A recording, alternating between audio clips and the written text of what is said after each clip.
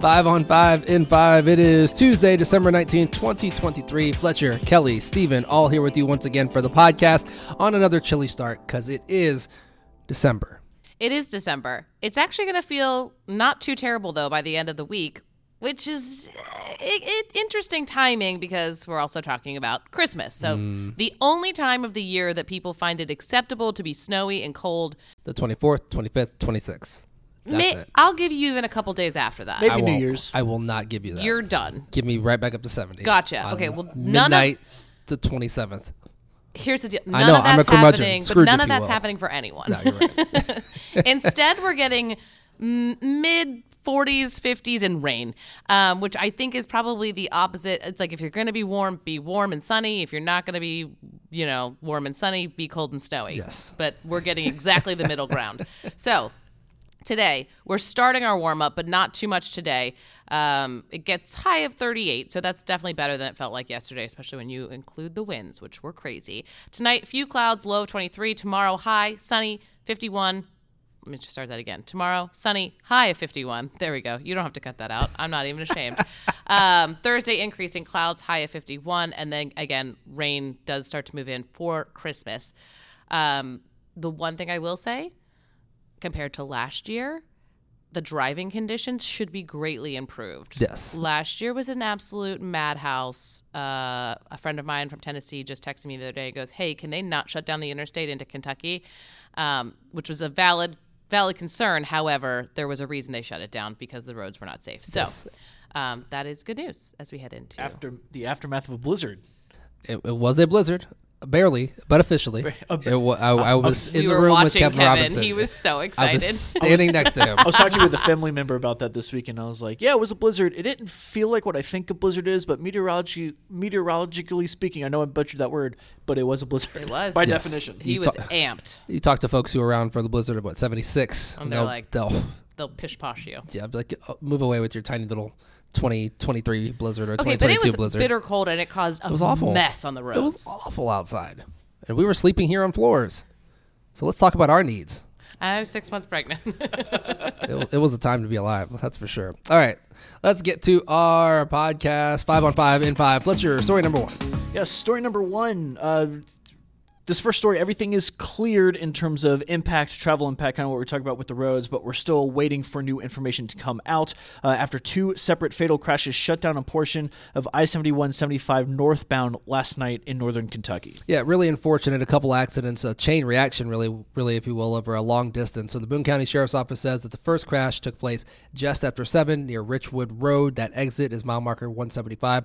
That was a 2-vehicle crash, shut down all the northbound lanes, as well as the shoulders as well. Totally understandable with the first accident. But then traffic backs up. Likely somebody didn't see the backup ahead. Something like that probably happened. And a second crash happened about 4 miles south of that. This was at the Walton exit, mile marker 171, which closed all lanes of traffic even more so.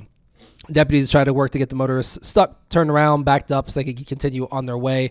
But both crashes are still being looked at. We still don't know who was involved in the crash as far as who passed away or if anybody else was hurt. But just a really unfortunate situation. 2 families losing family members just before Christmas. An awful situation there. Our second story this morning, staying in northern Kentucky, one person has been hospitalized after a shooting in Covington Monday night. Yeah, this is my neighborhood, so I'll go ahead and take this one. We know that it happened about 7:40 last night. That's when a lot of the texts started going out amongst the neighborhood crew, trying to find out what was going on.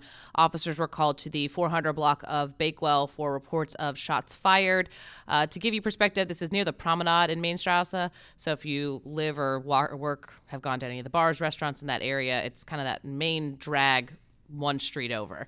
Officers found a man with a gunshot wound. He was taken to UC Medical Center.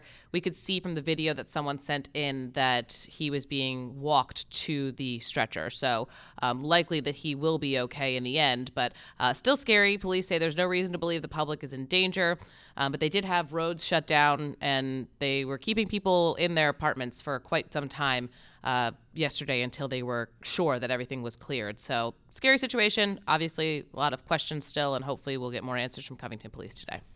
And Covington Police is asking for people to provide more information if they know anything, and to do so, you can find that number on our website, WLWT.com.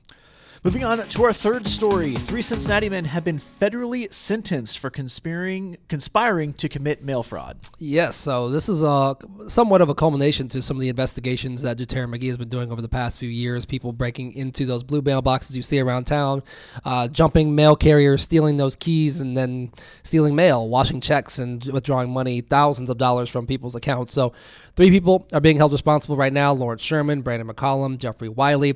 They were all sentenced after stealing postal arrow keys to steal from the collection boxes between July of 2022 and June of 2023. These totaled in a loss of about $250,000 to $500,000, with at least 10 victims between the 3 of these people. So once again, we say it on air all the time: if you do need to mail something, especially sensitive information, take it inside a post office. Do not drop it into a blue box.